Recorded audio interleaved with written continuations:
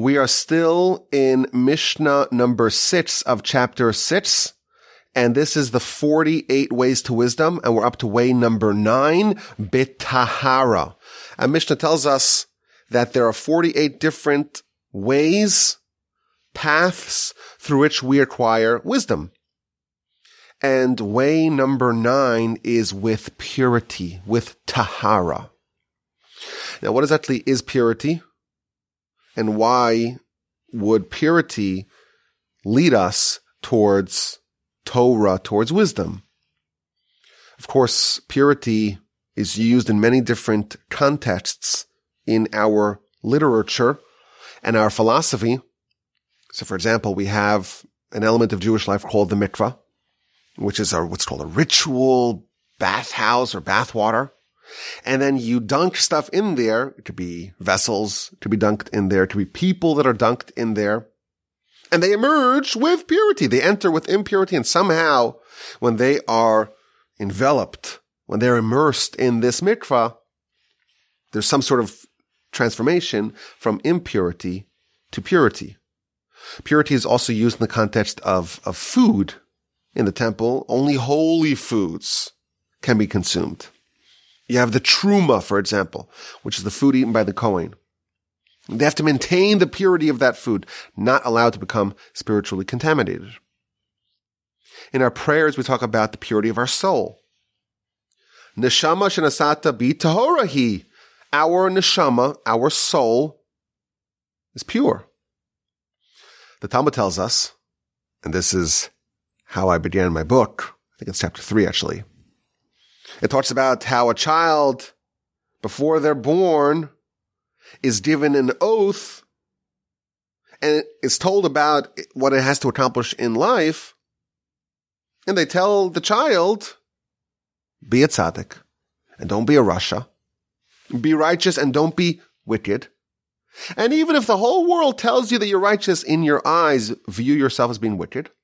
And you should know that the Almighty is pure. His angels are pure. And the soul, the neshama that He places within you is pure. If you preserve and maintain its purity, fantastic. But if not, behold, I will take it from you. So again, the term purity is found in the context of people and things and foods. And here, in the pristine state of the soul at birth. It's pure, but it can become impure. And that's where the soul is warned at a time to preserve, to maintain, to safeguard the purity of the soul.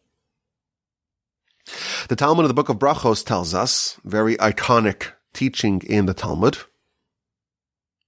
David wrote in his Psalms, Barchi nafshi es Hashem. Let my soul bless Hashem. And the Talmud tells us that really, we can't bless Hashem. What does the human body have in common with Hashem, with the Almighty? But the human soul, Barchi nafshi, let my soul bless Hashem. Because only the soul is capable of blessing God. And the Talmud tells us that David wrote this word, or these words, 5 times. Barchi nafshi, let my soul bless the Almighty. And the reason why is because there are 5 similarities between our soul and God. Just as the Almighty, His influence permeates the whole world, so too our soul, its influence permeates the whole body. Similarity number 1. Just as the Almighty sees but is unseen, so too the soul sees but is unseen. Similarity number 2. Just as the Almighty nourishes the whole world, so too the soul nourishes the whole body. Similarity number 3. Just as the Almighty is pure, so too our soul is pure. And finally, just as the Almighty sits in the inner sanctums, whatever that means, so too our soul sits in the inner sanctums. And therefore, it's fitting, the one, i.e. the soul, that has these 5 characteristics should come and sing the praises of the Almighty who has these 5 characteristics. So again, we see that one of the similarities between our soul and God is purity. So what exactly is purity? So the commentaries tell us that the term tahara, purity, symbolize a lack of contamination, a lack of admixture, a purity with no other elements. So for example, pure gold, featured in the Torah, it talks about zahav tahor, pure gold. When you have gold as a metal, you could add other stuff into it. You could add some copper, you could add some silver, you could add alloys. It's still gold, but it's not pure gold. Purity is defined as just the good thing with absolutely nothing else. 100% of the good thing. There's nothing else that is interwoven or mixed in. The soul is just holiness, at least at the beginning. When the soul is brought into this world, it's almost like the Almighty. There's nothing impure about it. There's no other foreign elements that are there. But of course, the soul is told that now you're in a world where you can be affected by physicality, by sin, by corruption. And you, unlike God, you can be corrupted.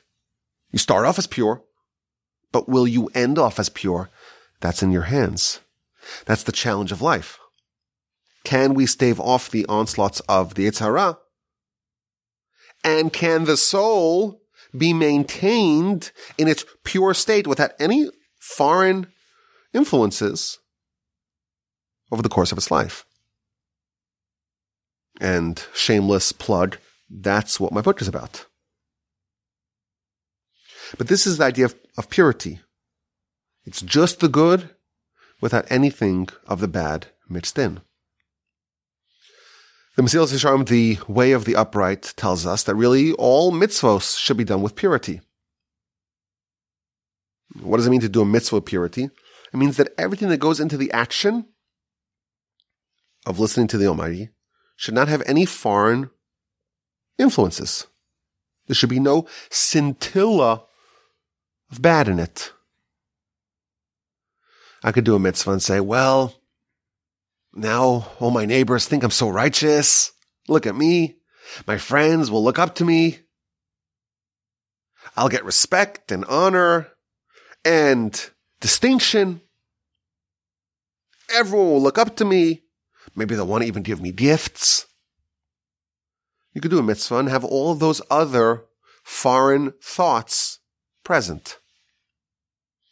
The objective of mitzvos is to do it with purity, with no adulteration, no additives, no preservatives, no foreign influences.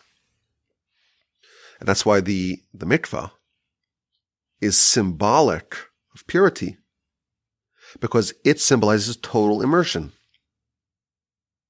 You enter a different world. It's a different world than the one that you have come from. Our sages tell us that the Almighty serves as a mikvah for us. When a person totally submits themselves to the Almighty, if you're in the mikvah and a single strand of hair is outside the mikvah has not worked for you.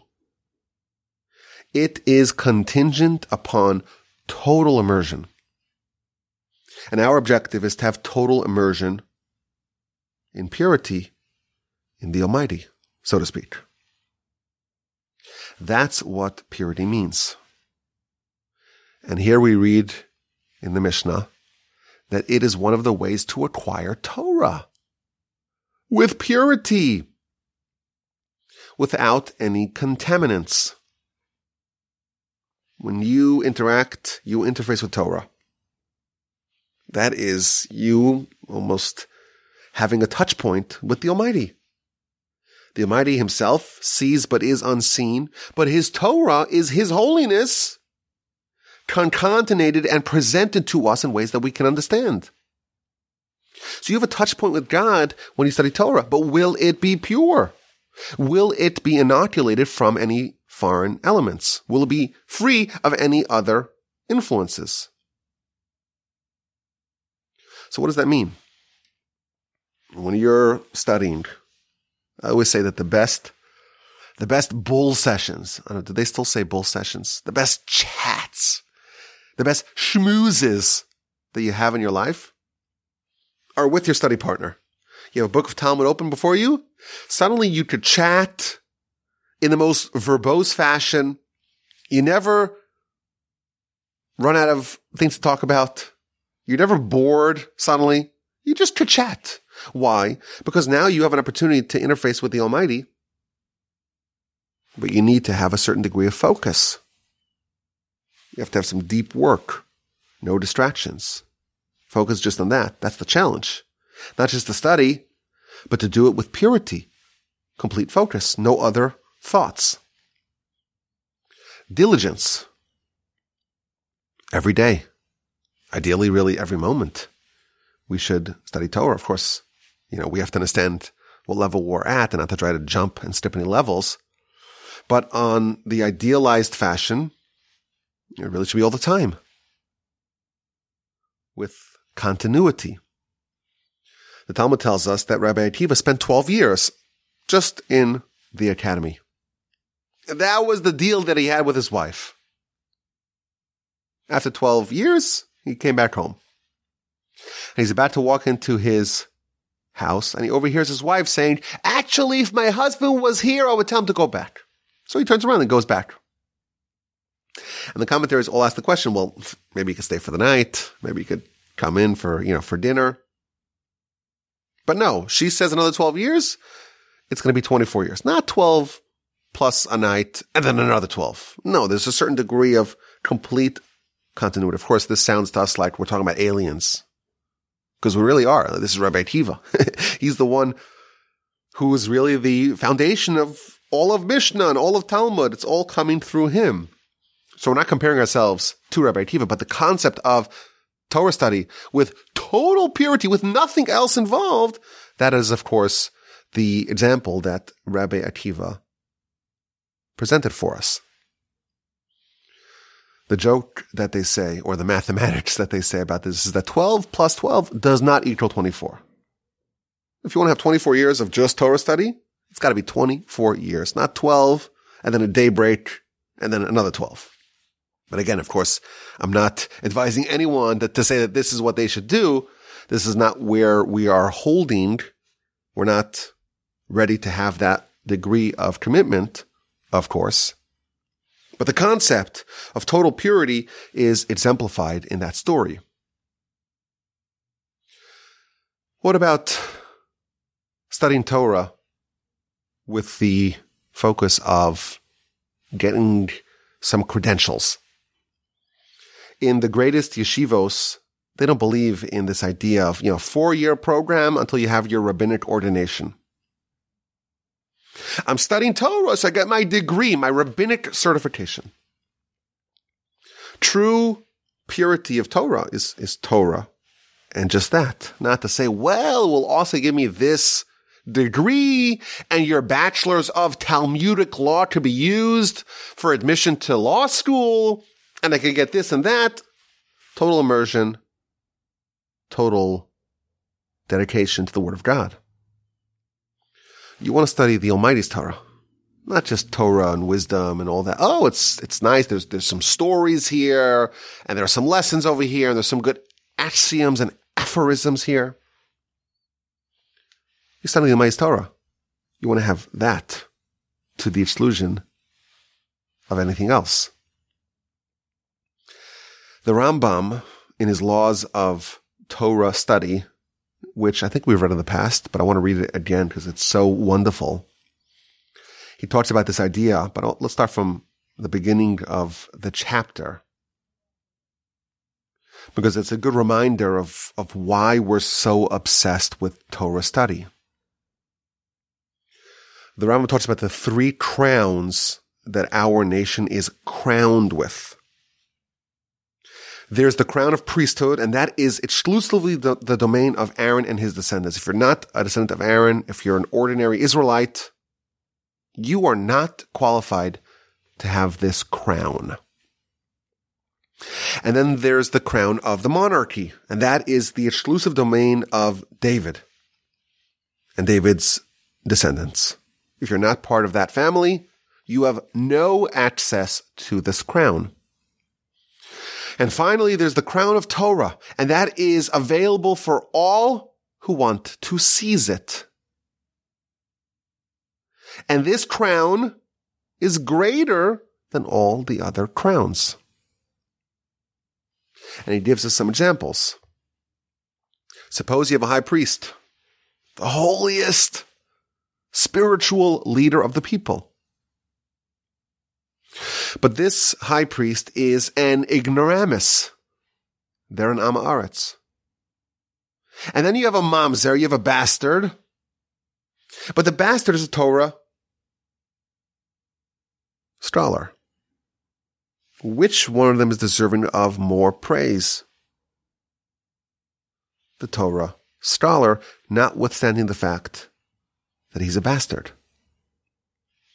Yikara hi mipninim. Torah is more precious than pearls. Says the Talmud, the word mipninim can also be read lifnai ulifnim. Torah is more precious than he who enters the inner sanctums of the temple. There is no mitzvah, the Rambam tells us, that is equal to Torah study.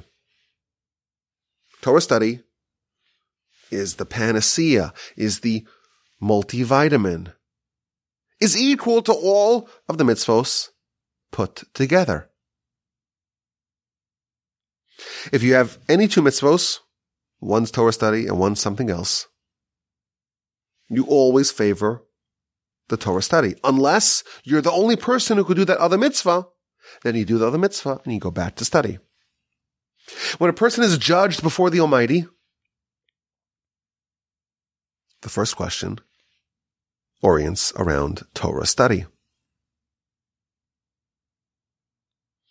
And then he tells us, this is relevant to our point, if someone wants to fulfill this mitzvah properly, and to be crowned, to be wreathed with the crown of Torah, he should not allow his mind to think about other things. And he shouldn't consider in his heart that he should acquire Torah together with wealth or with honor. If you want to acquire Torah properly, it's got to be done with purity. What does it mean, purity? This is what you want. This to the exclusion of everything else. Now, it's important to note, the Talmud tells us this, that there's a necessary evil. Talmud tells us that a person should always do mitzvos and study Torah, even if they're trying to get other things. They have ulterior motives. Why? Because the only way to get to this level of Torah in its purity is only if you do Torah not in its purity, if you start off with some ulterior motives. And therefore, it's a necessary evil for us to say, well, we'll do it for other reasons, but eventually we know, the Talmud tells us, that this will bring us towards doing it with pure motives. The ultimate goal is to do it with purity. Now I want to end off with an incredible idea. The Talmud tells us that if a person wants impurity, in heaven they will allow that. If that's the path that you choose, that path will be availed to you. But if someone wants purity, they will be aided from above. Now, what does this mean? So you recall, we talked about the 5 similarities between the soul and God. The soul fills up, permeates the whole body, just like God permeates the whole world.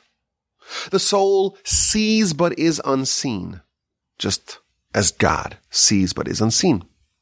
The soul sustains the whole body just as God sustains the whole world. The soul is pure, just as God is pure.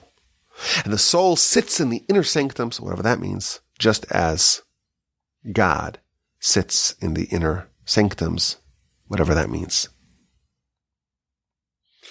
Now, the Gaon of Vilna tells us that these 5 characteristics of the soul correspond to the 5 different levels of the soul. The soul is comprised of 5 different levels, or really 5 different interconnected souls. The nefesh, the lowest level, that corresponds to the soul filling up, permeating the whole body. The ruach, which is the next level of the soul, that corresponds to the soul seeing but is unseen. The neshama corresponds to the soul sustaining the whole body. When we talk about the soul being pure, that corresponds to the level of the soul known as the chaya.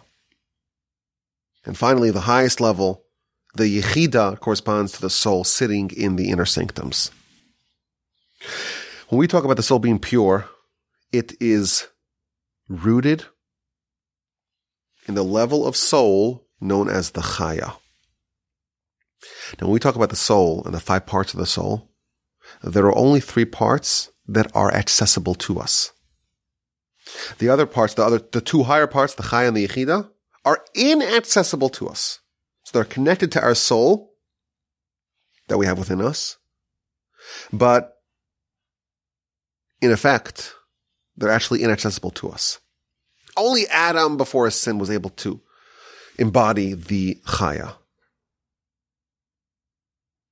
We start off with the lowest of the lowest of the lowest of the level of our soul, and as we level up, we can access higher levels of our soul. We start off with the nefesh, the lowest of the lowest part, and hopefully, if we advance in our spiritual quest, we can unlock higher and higher levels of our soul. But to the degree that we maintain the purity of the soul,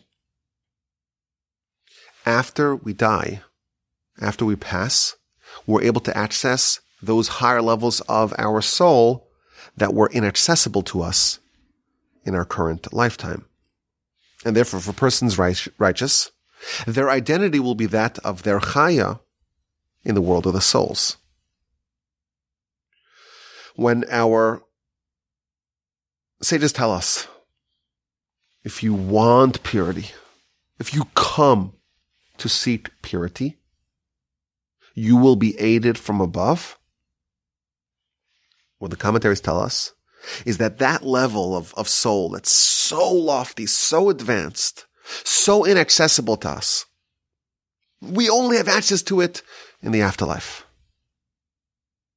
If we seek it, if we seek purity, a little spark of that level of soul is showered upon us in our lives here and now.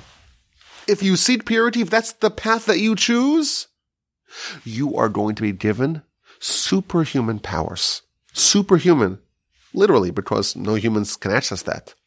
And again, you won't have the full level of that soul, but you'll have a little sparklet of that highest level of soul, and that will supercharge you in your efforts in this world. So when we come to Torah study, and we're told that one way to really advance in our pursuit of wisdom is with purity, now we know a little bit of the mechanics of how that works. We, of course, we're biased and we're selfish. And that's, of course, by design. We have Yetzer Hara that says, pursue this and pursue that. And what about your legacy in the world? And who's going to pay for everything? And what's going to be? And what's in it for you? We know that if we try to study with purity, we're going to unlock a level of spiritual energy that is otherworldly. And that can be completely transformative in our pursuit of wisdom and our pursuit of the agenda of our soul. May we all be so fortunate. I thank you for listening. My email address is rabbiwolbe@gmail.com. I look forward to your questions and your comments.